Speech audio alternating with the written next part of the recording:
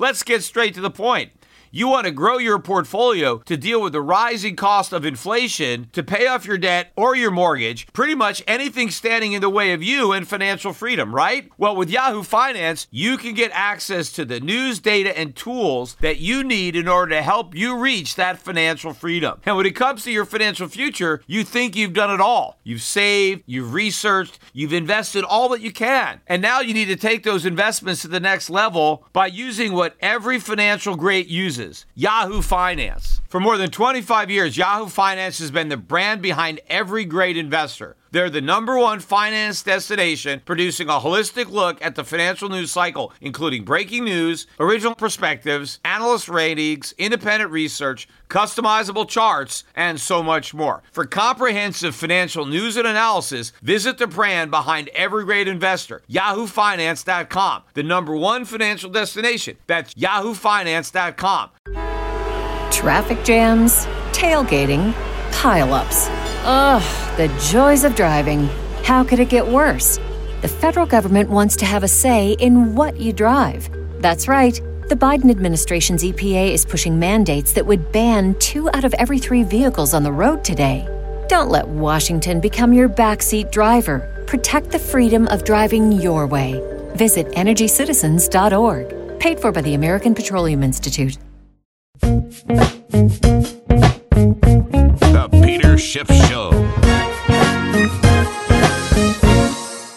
If you listen to Friday's podcast, I mentioned that I thought I would probably be doing a lot of podcasts this week. And so I did one yesterday, and now I'm doing one again today because my feeling about the stock market was confirmed today with a 831-point rout in the Dow Jones Industrial Average, down 3.15%. This is the biggest decline that the Dow has had since that 1,000-point plus drop that we had in February. I think it's maybe the third biggest down day ever, point-wise. Percentage-wise, it's not even close. I mean, maybe it's barely in the top 20, but point-wise, it's up there. Although the Dow Jones actually did a lot better than a lot of the other averages. I mean, the Dow Jones Transports, they were down just over 4%, 445 points. The NASDAQ down over 4% as well, 315 points. So weakness across the board in the stock market today. And it's not just the home builders and the autos. I've been talking about those sectors as leading indicators. And yes, many of those stocks made new 52-week lows today as well, but they were not the worst performers on the day. The financials were helping to lead the decline. Again, we have Morgan Stanley at a new 52-week low, down 3.3%. Goldman Sachs down 3.6%, new 52-week low. But really, the biggest losers on the day were the tech stocks. And these have been the standouts. This is what's been holding up the market, right? The FANG stocks and all of these technology, infotech stocks that a lot of people were actually describing irrationally as safe havens. I mean, I couldn't believe it when people were saying that tech stocks were the new safe havens. When you hear stuff like that, you know you're close to the end. And if you look at some of these darlings did today, and I'm looking at the after hours price too, because they're selling. More selling is going on now after the bell. But look at NVIDIA is down over 9%.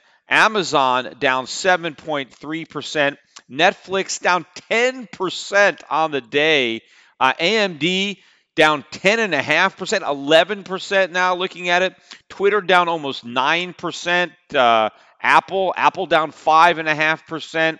Intel 4.5%. Cisco 4.7%. Facebook down almost 5%. This is basically one day plus, I don't know, a half an hour of aftermarket trading. But to me, the market doesn't look like there's any fear. It looks like it's complete complacency. You know, I'm watching on the financial news. I mean, nobody really is worried. I mean, I think the Trump White House put out a statement, nothing to worry about. Everybody is talking about how this is just a normal correction in a normal bull market. Well, first of all, there's nothing normal about this bull market, right? This bull market is already the longest bull market ever. So based on duration, it ain't normal.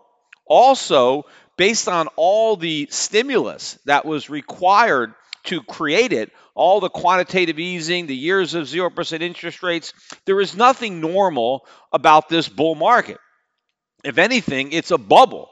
It's not just a bull market.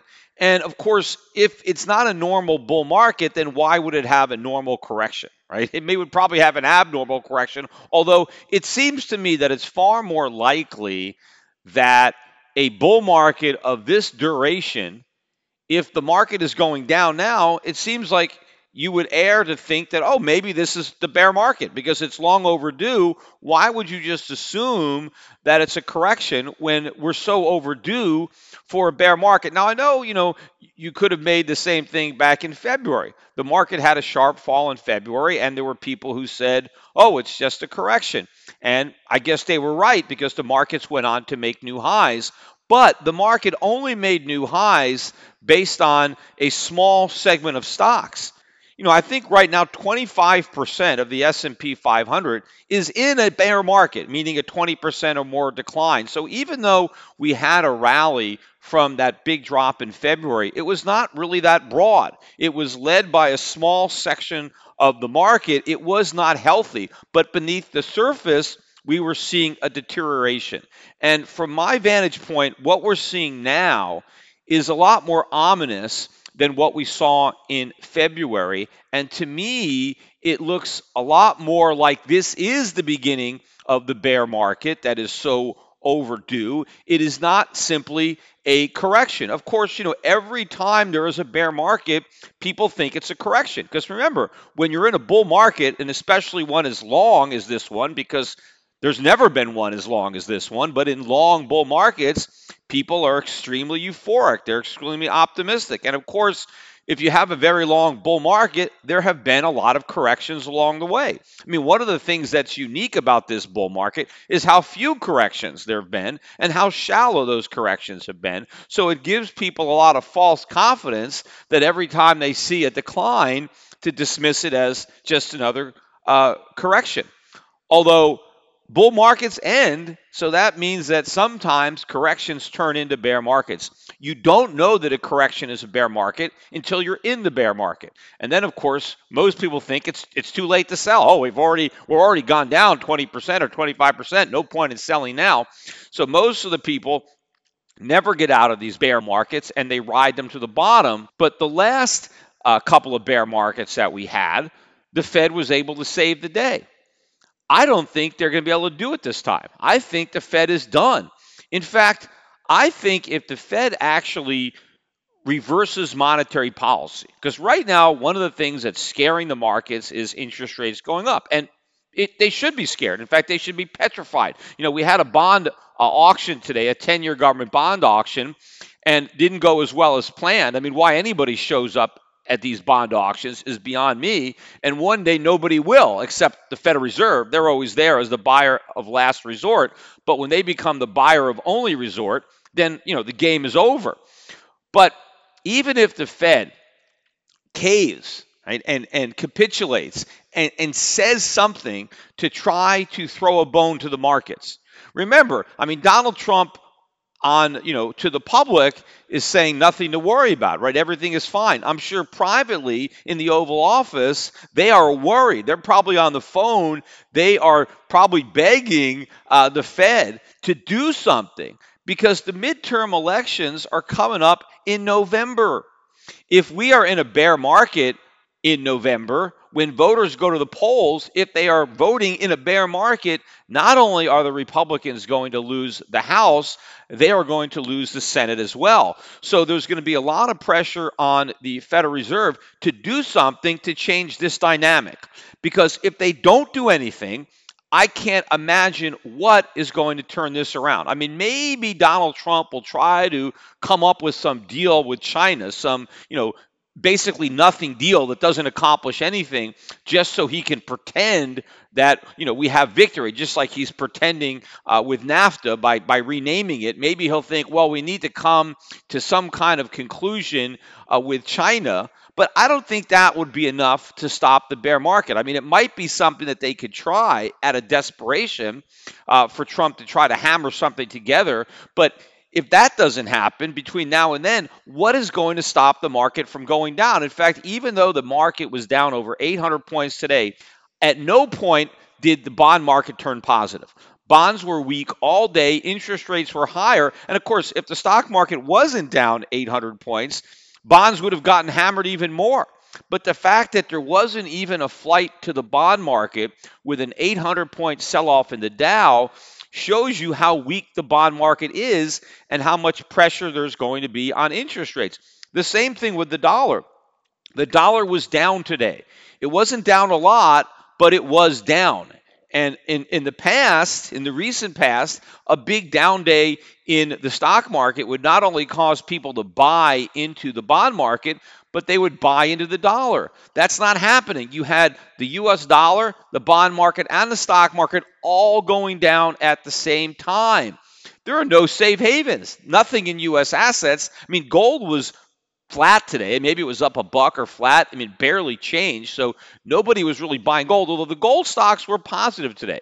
They were all up 1, 2, 3, 4%. I mean, nothing big, but of course, we didn't get a big move in gold. But that move is coming because if you can't hide in bonds and you can't hide in the dollar, where are you going to hide? Now, I know some of you are going to say, oh, in Bitcoin. Well, Bitcoin was down today too, and it wasn't, it didn't get a bid from all of the flight out of U.S. financial assets. It is a speculative asset, just like all these tech stocks. Nobody is going to be buying Bitcoin as a safe haven. I mean, maybe people thought it was a safe haven during the bubble, but that bubble has popped, and so a lot more air is going to come out. The only safe haven left standing is going to be gold, and that's the only asset that nobody owns. Nobody is smart enough. I mean, I was watching on Fox Business, and they were talking about why isn't gold going up? Well, because people aren't smart enough to understand what's going on. They're not worried. I mean, if they were actually worried because they understood the gravity of the situation, they would be buying gold. But because they're so complacent, because they think this is just a correction, because they think the U.S. has some great economy, and they keep talking about, interest rates are going up for the right reasons, and so there's nothing to worry about. The economy is so strong. The economy is not strong. It was never strong. It was just a bigger bubble. Again, look at the auto sector. Look at the housing sector. Look at the financials. They are flashing recession already. And the recession is obviously coming. I mean, come on. I mean, we're long overdue for that as well. And now the rest of the market is rolling over. We've lost the financials. I mean, we've lost the technology names, the FANG names. They are now going down. There is nothing beneath this market. This is a huge bubble. The air is coming out. Interest rates are going to keep going up. And if the Fed tries to save the market by altering its policy, right? I don't know how far they're going to go. Are they just going to say, we're going to take the December rate hike off the table? Are they going to go so far as to take back the last rate hike and cut rates? Or are they going to say that we're going to slow down our quantitative tightening program? If they adjust their policy at all, people might think, aha, that's going to help the market. I don't think so. I mean, it could end up being like waving a flag at a bull, or in this case, a bear, and they're just going to keep selling. To me, if the Fed comes out now and has to reverse policy, it's basically an admission of defeat, admitting that they were wrong, right? They were wrong to have raised rates, and now they're saying that we have to cut them. And I think the markets will dare the Fed. Whatever the Fed does to try to stop the market from falling, the markets will push more. They'll try to get the market to go down more to see what else the Fed will do, right? To see how much pressure they can put on the Fed. See, when the Fed first launched quantitative easing, the markets had already been obliterated. Stocks had gone way down. And so in a bear market, at the bottom of a bear market, you come in and launch quantitative easing, that was able to get the market to go up. But this is the end of a bull market. This is still near the peak of the bubble. If the Fed were to capitulate this high, right? If the Fed were to come to try to rescue the market by cutting rates, it's not going to stop the stock market from falling, because the big problem would be if the Fed comes out now and changes the dynamic, changes the story, the dollar is going to get crushed, right? It's going to sell off hard. The price of gold is going to take off because nobody is positioned for that. And so when the Fed has to surprise the markets and you get a big sell-off in the dollar and a big rise in the price of gold, that is going to be bearish for U.S. assets, in particular for the U.S. bond market. The long end of the bond market is going to get hit. But if the dollar is going down, that's going to reduce the appeal of U.S. stocks, not only for international investors, but for domestic investors. And when you have this massive valuation gap between the United States and the rest of the world, and all of a sudden the dollar starts falling, that's going to make foreign stocks that much more appealing. People are going to want to ride that wave, and they're going to want to get off the U.S. market to take advantage of that. And an important point that really nobody even bothers to consider, we are running these record current account deficits. We have these huge trade deficits. We are spitting all these dollars out into global circulation. And if U.S. financial assets are appealing to global investors, well, they can recirculate their surpluses into U.S. financial assets. They can buy U.S. bonds. They can buy U.S. stocks. But if U.S. stocks and bonds are falling and the dollar is losing value, what incentive do our trading partners have to hold on to their dollars? I mean, they're selling us all this merchandise. We don't have any merchandise to sell them, so we give them the IOU.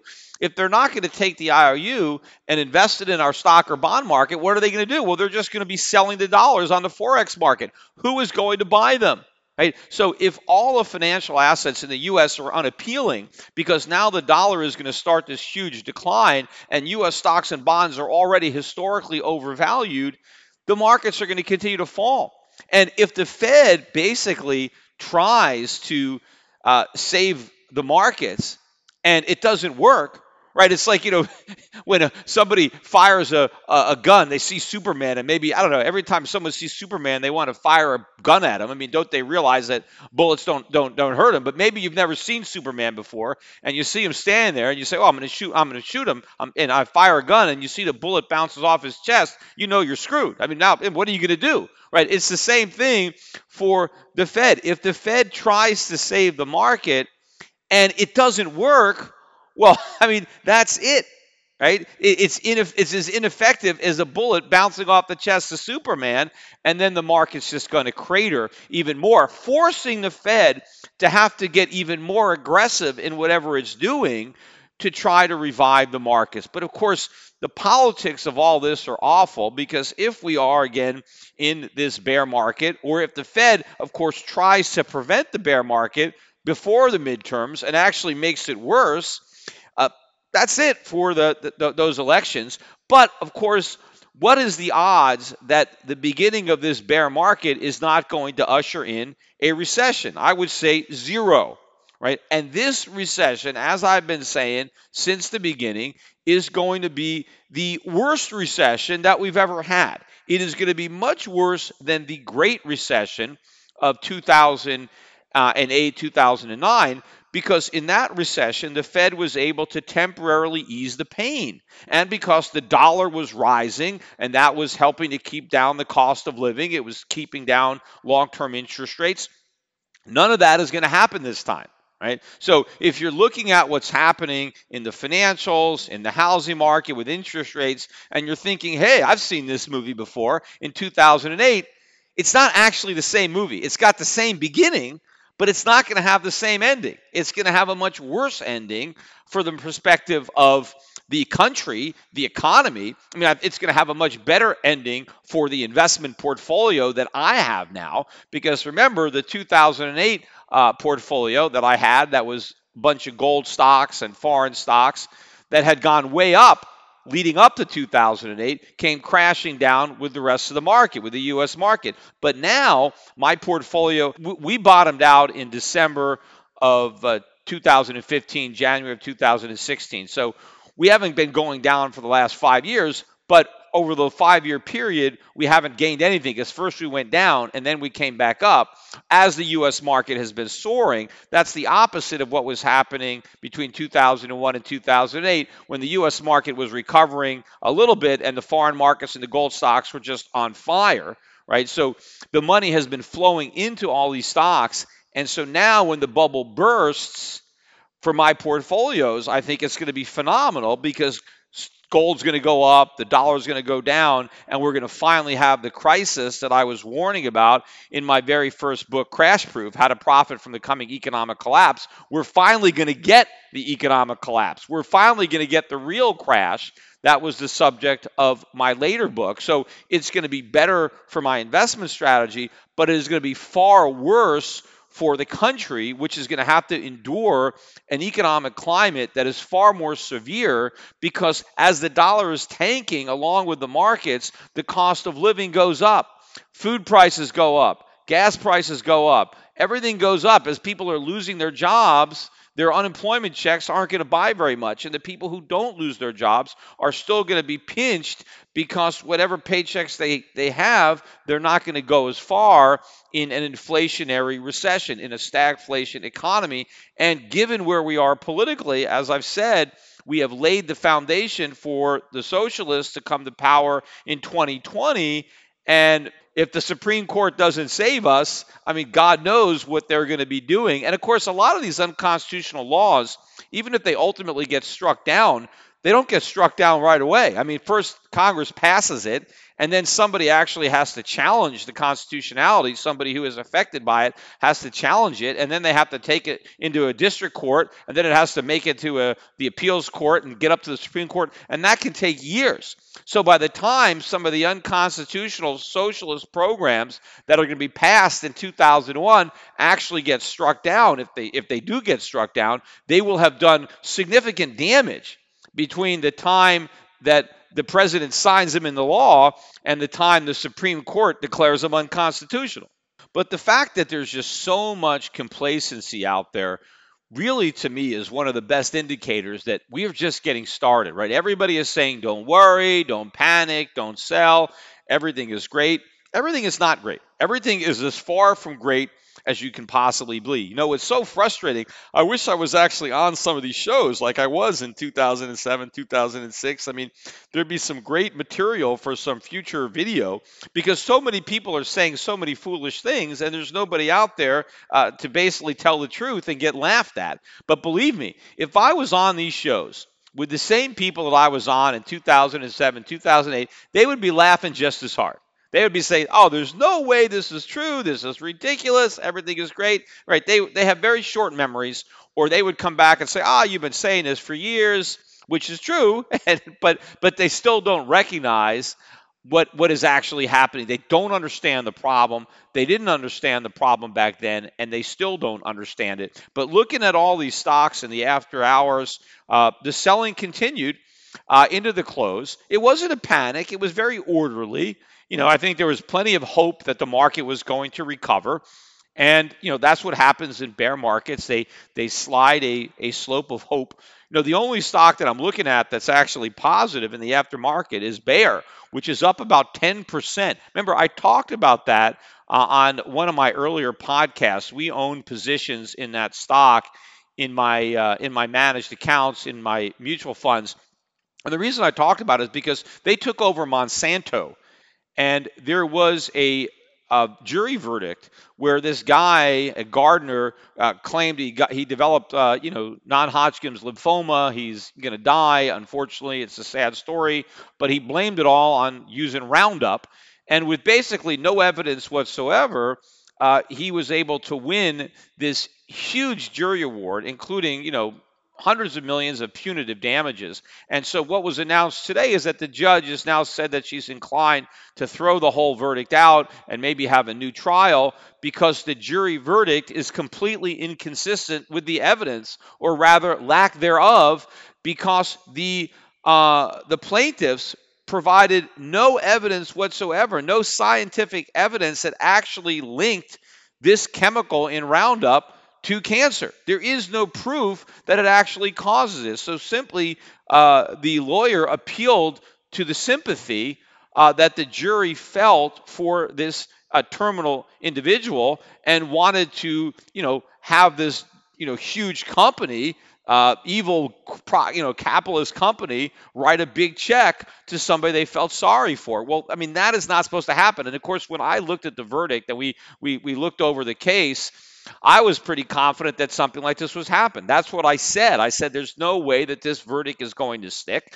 And the price of the stock had dropped. The market cap had lost, I don't know, 15, 20 billion. I mean, many, many times over the amount of the award, because the speculation was that, well, an avalanche of lawsuits are now going to be filed. And that's exactly what's happened. In fact, every day I hear commercials from ambulance chasing law firms trying to get anybody who's ever come into contact with Roundup who may have cancer to call them up so they can join in on the suit because, of the size of that verdict. Well, now that the judge is causing that verdict into question, of course, the stock is up about 10% in the aftermarket, and which is good. Again, we own that stock, and that's about the only stock that I really see going up aftermarket.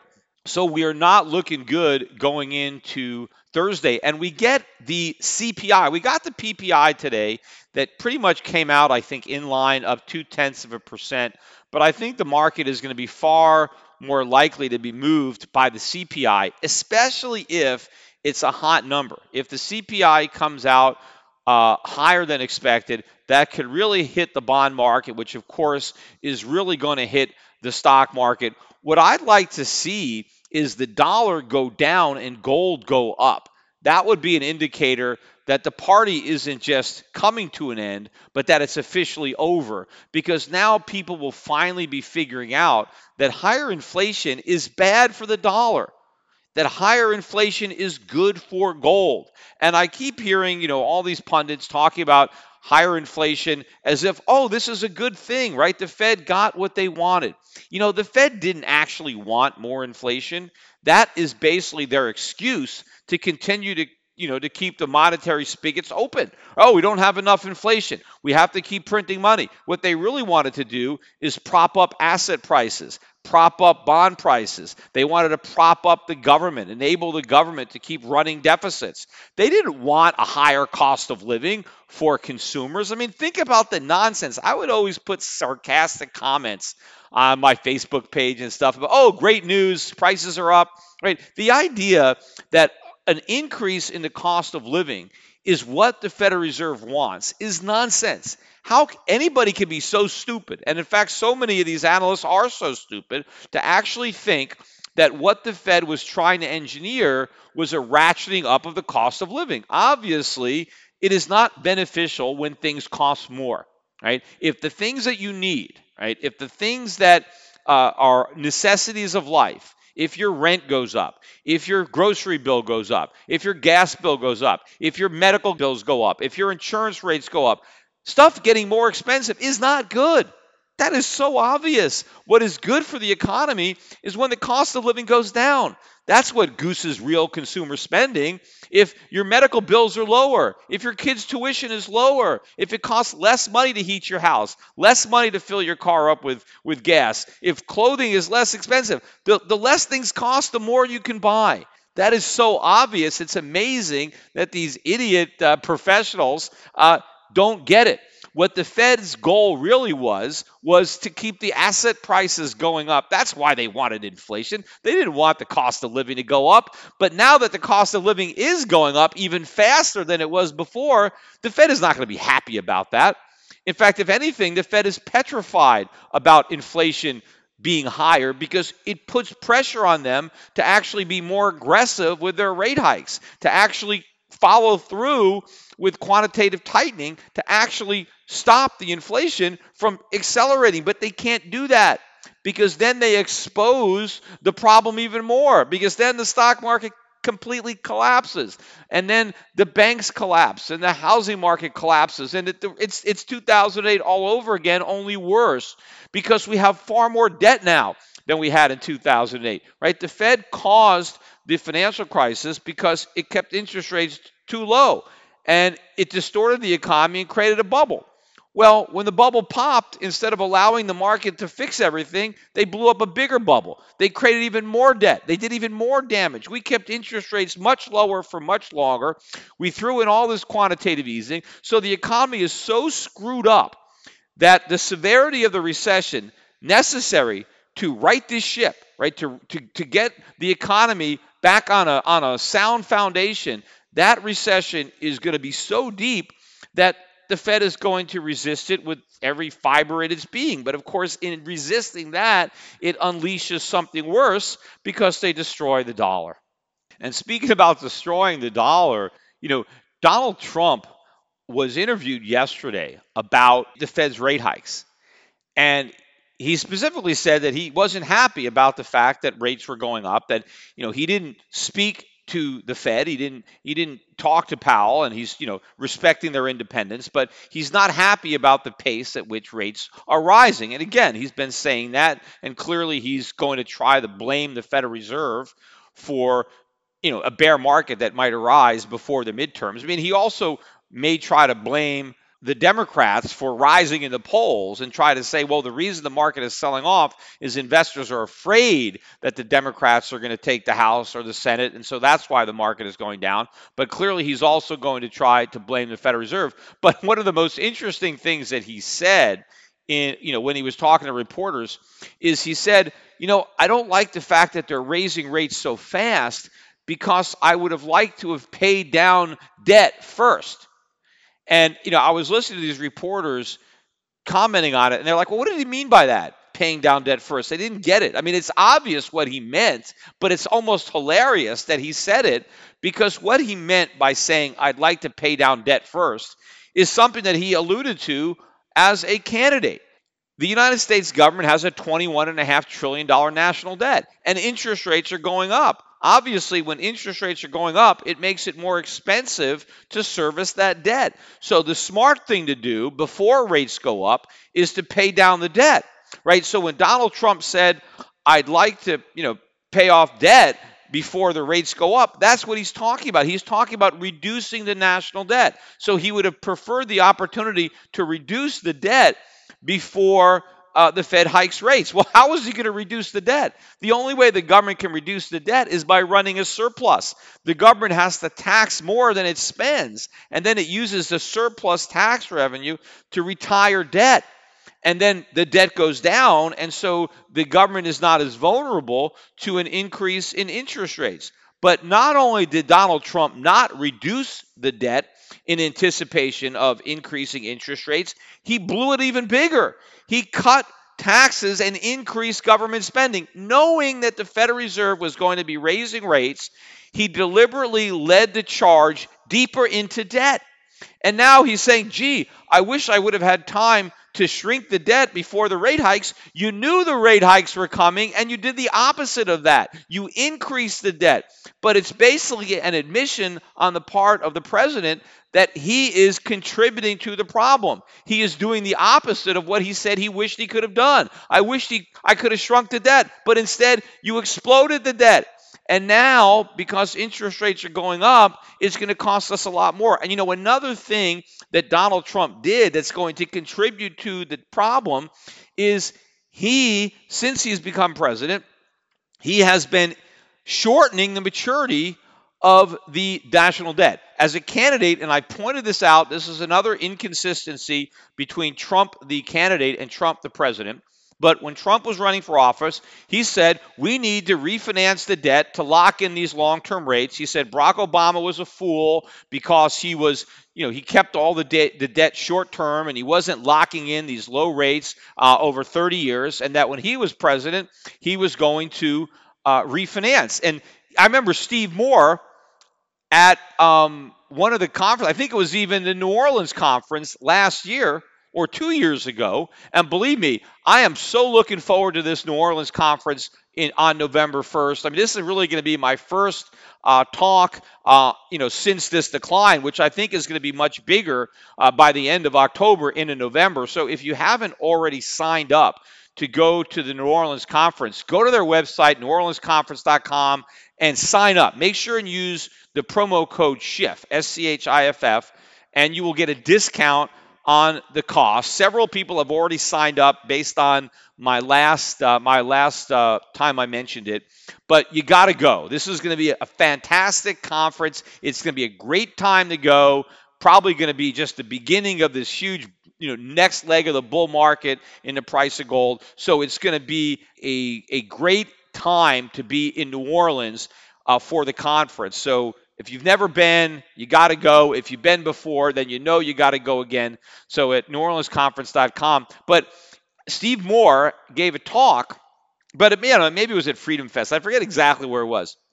But it was before Trump was president, so it had to be a couple years ago. And he said, when Donald Trump becomes president, he's going to lengthen the maturity of the national debt. And I told Steve after his speech, no way, impossible. He's never going to do it. And Steve Moore was arguing, no, he says he's going to do it. And I said, Steve, I don't care what he says. It's impossible because if he tries to do that, it'll push long-term interest rates up. And that's going to be a problem. And I was exactly right. But not only didn't he lengthen the maturity of the debt, he actually shortened it. He did the reverse. He did exactly what he criticized Obama for, only he did more of it. So now, because we have even shorter term on our debt, we're even more exposed to the increasing interest rates because we didn't lock in those low rates for 30 years. We didn't lock them in at all. We're just in T-bills and we're rolling them over. Right? And as the T-bills mature, we have to roll them over at a higher rate of interest. So Trump obviously knows the problem. In fact, as a businessman, he understands leverage and what happens when you're too levered up and interest rates go up. Well, the U.S. economy is levered to an extreme level that Trump is a piker when it comes to debt relative to the United States.